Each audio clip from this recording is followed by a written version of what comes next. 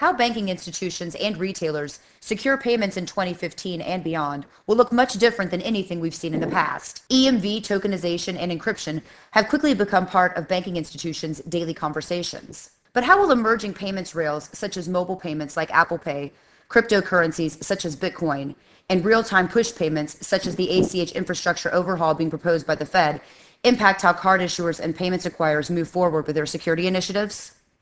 IT analyst and emerging payment security expert Natalie Reinhold says bankers have quite a bit to weigh, but they can't do everything at once.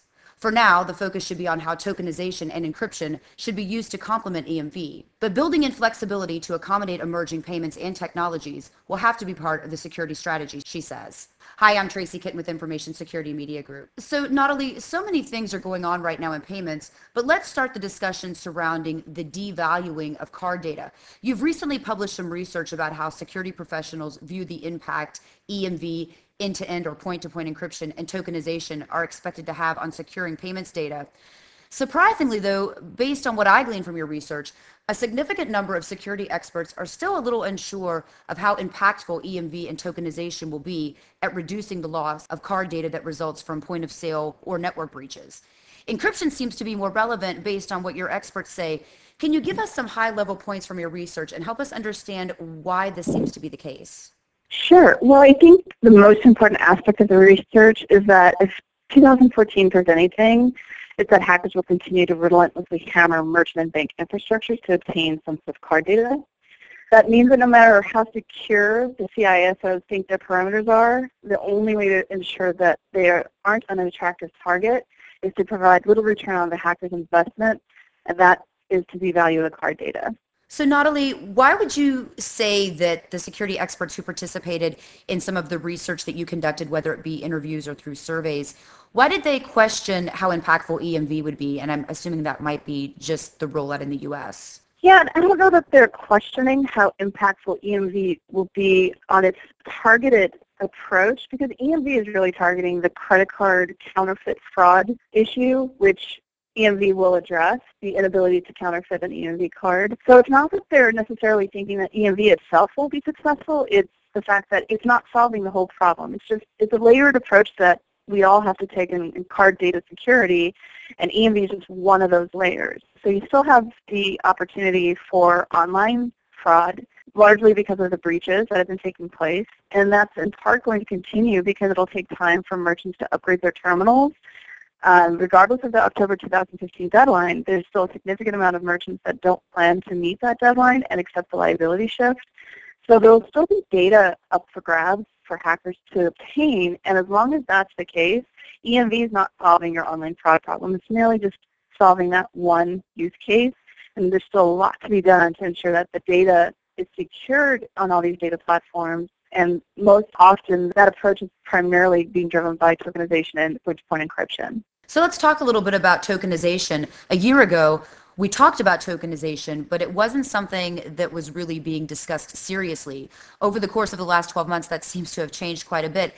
Do you agree with that, Natalie? Is tokenization being something that the industry is looking at in tandem with EMV as something that really is a necessity to ensure that e-commerce, for instance, doesn't become the new channel for fraud? Well, e-commerce is the channel for fraud. It's not a new emerging trend, but I do agree 100% that the last year has changed quite a bit. And, 2014 goes down as the year of the hack. You have one mainstream merchant, high-profile merchant, after the other announcing that they've been penetrated. And most of the breaches that have been announced were conducted against their point-of-sale terminals at the brick-and-mortar stores that weren't secured from cradle to grave. And so I think folks are starting to understand that it doesn't matter if you have a point-to-point encryption solution and tokenization solution deployed if you don't have it deployed in the right places. And the point-of-sale breaches that have been taking place in the last year are a prime example of that, because while the data was encrypted and tokenized once it was sent past the POS terminal, the data on the terminal itself was still in the clear, which is how hackers have been able to gain access to all that card data and conduct these breaches. So, Natalie, based on your research, the perspectives that were included in some of the research that you've done recently, do you think that most of this is coming from CISOs at banking or financial services institutions, or is it more coming from merchants? I would argue it's more coming from merchants. I think banks and financial institutions are running a very close second, in large part because banks are primarily focused on securing their accounts from account takeover, whereas merchants are very much interested in securing the card data that is being used to transact online and at the brick and mortar store. So when we're talking about tokenization and point-to-point encryption, the card data is normally what we're talking about, and for the banks and financial institutions, they have that part pretty much locked down within the accounts, and their emphasis is very much on account takeover. So while we interviewed everyone, we interviewed financial institutions, we interviewed merchants, we also interviewed quite a bit of tokenization and point-to-point encryption vendors, the emphasis this year especially is on the merchant viewpoint because their priorities have shifted in the last 12 months. And based on your research, Natalie, it does seem that most of these merchants then, however, are accepting the fact that they will have to encrypt as well as tokenize data. But what exactly does that mean? What additional encryption and tokenization, what will this look like? I don't know that it's going to be additional technology per se. It's just going to be moved further up in the payment supply chain. So capturing the credit card data and tokenizing it at the point of capture or encrypting it at the point of capture will be key in avoiding these breaches going down the line. And Apple Pay is a great example of how this has been rolled out. EMVCo back in March of 2014 announced their issuer network tokenization framework, which is what Apple Pay deployed in its mobile payment application. And essentially what it does is it tokenizes the credit card data as soon as it is captured and loaded onto Apple Pay. So it's validated by the banks and the networks. It's secured with a token on the secure element in the iPhone.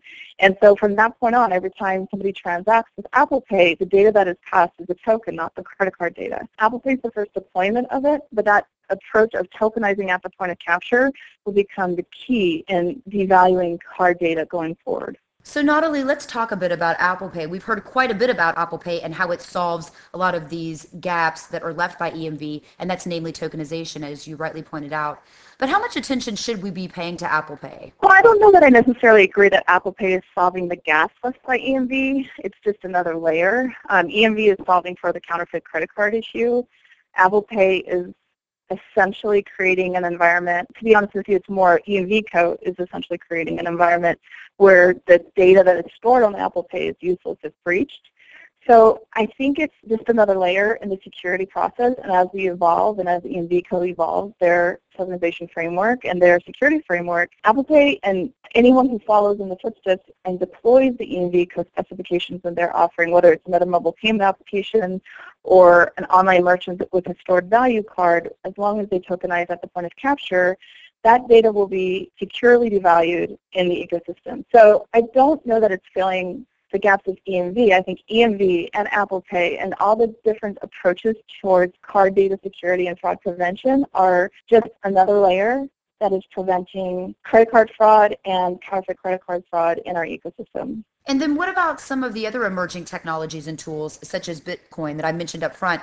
How could some of these emerging payments methods impact payment security in the future? Well, Bitcoin is unique. It's very different than emerging payment technologies in the mobile payment space. So Bitcoin deploys completely different technology that rides on completely different payment rails. And while Bitcoin gets a lot of press around, the darker side of Bitcoin, you have your Silk Road, you have your Silk Road 2.0, there's a whole use case where Bitcoin can actually solve unique problems in the payment landscape, and that's primarily around the crypto rails.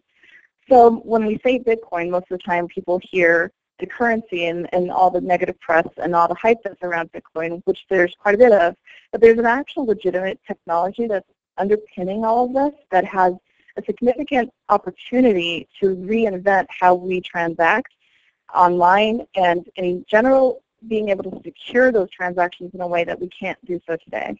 So Natalie, looking out to 2015, what do you think the landscape is going to look like? Do you think that we'll still be talking about some of these technologies such as Bitcoin, or do you think that we'll actually see more adoption? Well, I think mobile payments will continue to dominate the conversation, in large part due to the hype Apple Pay created. And you'll start to see other mobile payment providers coming to market with solutions. There's a lot of question marks around who's doing what for Android. So while Apple Pay is interesting, it's only one piece of the puzzle. It only solves really the iPhone 6 and 6 Plus problem. You have a lot of iPhone users that are newer generations that can't use Apple Pay, and you have an entire Android ecosystem that can't use Apple Pay. So Apple Pay, hopefully the press will kind of reshift their focus towards mobile payments in general, because there are a lot of players in the landscape that are doing something on mobile payments. As for Bitcoin, I think Bitcoin will grow up in 2015. There are a lot of companies that are doing interesting things on how to utilize the protocol in a way that's completely transparent to the end user, so the end users don't necessarily have to convert their fiat currency to Bitcoin in order to use those rails. And I see a lot more organizations coming forward in 2015 focusing on how to leverage the rails versus focusing on getting consumers to convert to Bitcoin currency in order to transact on the rails.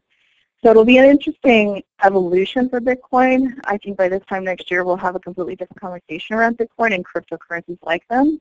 But I think the conversation will be very much focused on the crypto rails. And then Natalie, before we close, are there any final thoughts you'd like to share with our audience? I think the primary final thought is, there's a lot of media attention around both mobile payments and cryptocurrencies, and in part because they're interesting and new, and we all use mobile phones and we all transact. So I think there's a lot of interest, but there isn't one winner. And I think if there's one theme that I would like to debunk and that I get questions on quite a bit, is who's going to win the war. But first of all, there's no war. I think we're all going to be working together. You have multiple payment options now, multiple credit card issuers, multiple payment networks, and I don't think that's going to be any different for these emerging payment technologies. I think you're going to have multiple options on mobile, and over time, as cryptocurrencies evolve and mature, you're going to have multiple options on crypto rails. I would really caution the notion that there's going to be one person standing on top of a hill claiming victory at the end of this cycle. Natalie, I'd like to thank you again for your time today. Great thoughts. Thank you. Again, we've just heard from Natalie Reinhold of ITE. For Information Security Media Group, I'm Tracy Kitten.